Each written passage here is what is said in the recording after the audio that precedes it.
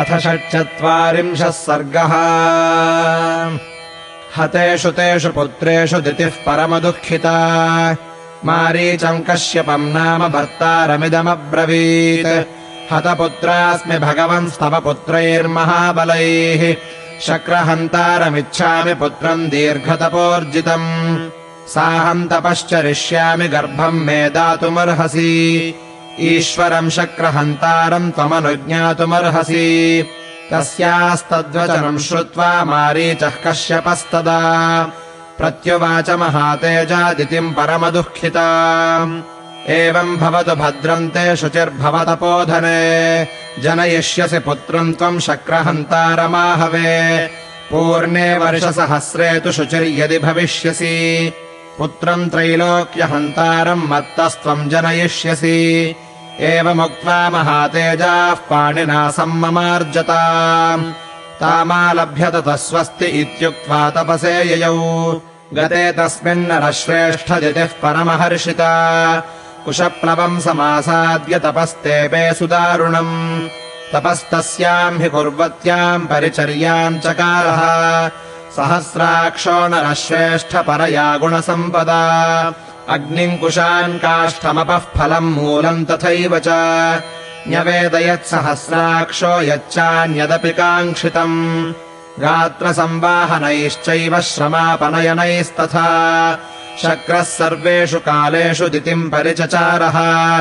पूर्णे वर्षसहस्रे सा दशोने रघुनन्दना दितिः परमसंहृष्टा सहस्राक्षमथाब्रवीत्। तपश्चरन्त्या वर्षाणि 10 वीर्यवताम् वरा अवशिष्टानि भद्रन्ते भ्रातरम् द्रक्ष्यसे ततः। यमहम् त्वत्कृते पुत्रतमाधास्ये जयोत्सुकम् त्रैलोक्यविजयम् पुत्रसह भोक्ष्यसि विज्वरा। याचितेन सुरश्रेष्ठपित्रा तव महात्मना वरो वर्षसहस्रान्ते मम दत्तः सुतम् प्रति। इत्युक्त्वा च दितिस्तत्र प्राप्ते मध्यम् दिनेश्वरे निद्रयापहृता देवी पादौ कृत्वाथ शीर्षतः। दृष्ट्वा तामशुचिम् शक्रः पादयोः कृतमूर्धजा शिरस्थाने कृतौ पादौ जहास च मुमोद च। तस्याः शरीरविवरम् प्रविवेश पुरन्दरः गर्भम् च सप्तधारामचिच्छेदपरमात्मवान्। भिद्यमानस्ततो गर्भो वज्रेण शतपर्वणा रुरोदसुस्वरम् राम ततो दितिरबुध्यत। मारुदो मारुदश्चेति गर्भम् शक्रोऽभ्यभाषत बिभेद च महातेजा रुदन्तमपि वासवः। न हन्तव्यमित्येवम् दितिरब्रवीत्। निष्पपात ततः शक्रो मातुर्वचनगौरवात् प्राञ्जलिर्वज्रसहितो दितिम् शक्रोऽभ्यभाषत। अशुचिर्देवि सप्तासि पादयोः कृतमूर्धजा तदन्तरमहम् लब्ध्वा शक्रहन्तारमाहवे। अभिन्दम् सप्तधा देवि तन्मे त्वम् क्षन्तुमर्हसि। इत्यार्षे श्रीमद् रामायणे वाल्मीकीये आदिकाव्ये बालकाण्डे 46 सर्गः।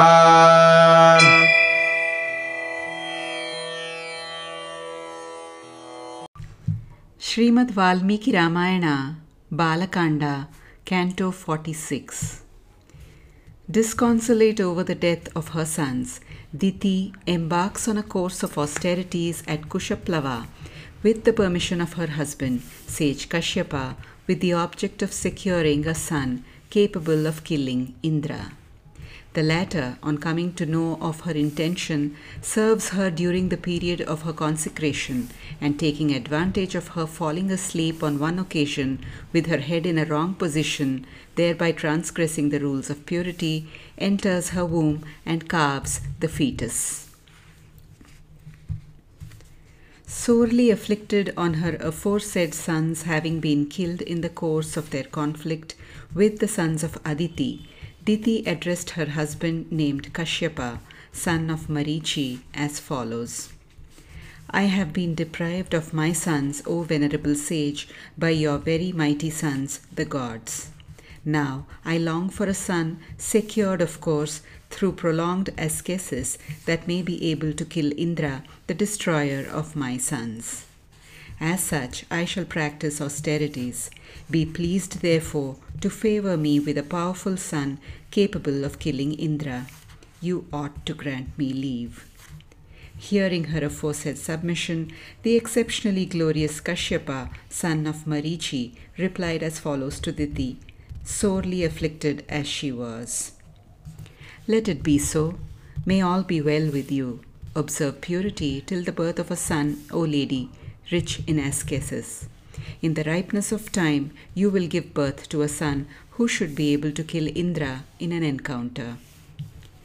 At the end of full 1,000 years, provided of course you maintain purity, you will bring forth through me a son capable of killing Indra, the ruler of the three worlds.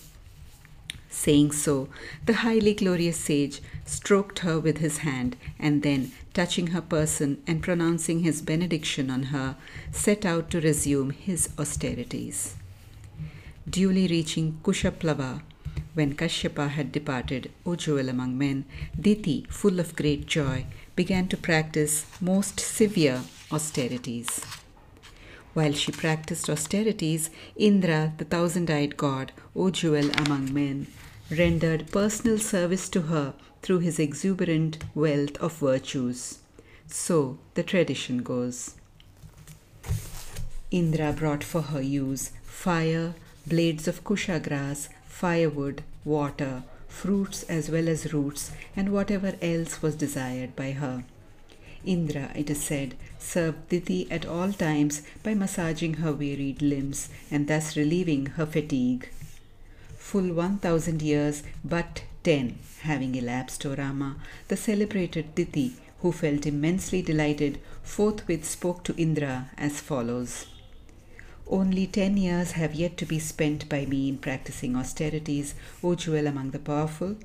May prosperity attend on you. You will after that behold a half-brother by your side.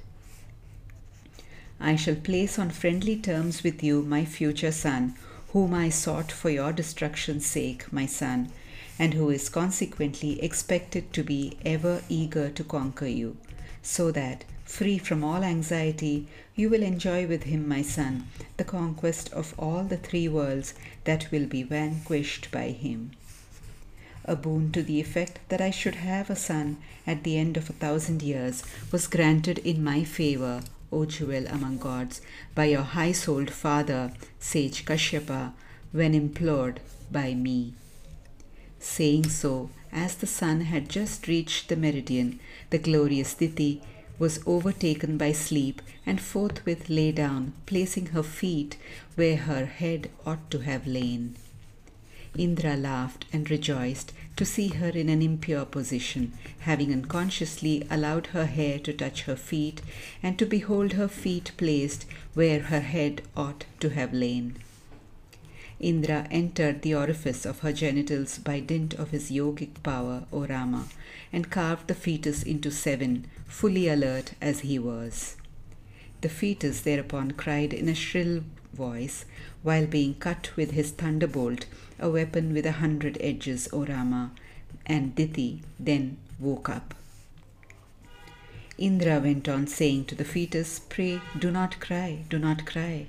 The exceptionally glorious Vasava, a name of Indra, continued to carve the fetus again and again till each part was subdivided into 7, even though it remained crying. Diti only said, The fetus should not be killed, it should not be killed. Out of deference to the remonstrance of his stepmother, Indra thereupon emerged from her womb. Appearing with his thunderbolt, Indra spoke to Diti with folded hands as follows. You lay asleep, O venerable lady, in an impure posture, with your hair touching the feet. Seizing that vulnerable point, I carved into 7 the fetus that was designed to kill Indra, myself, in an encounter. You ought to pardon this offense of mine, O worshipful lady. Thus ends Canto 46 in the Balakanda of the glorious Ramayana of Valmiki, the work of a rishi and the oldest epic.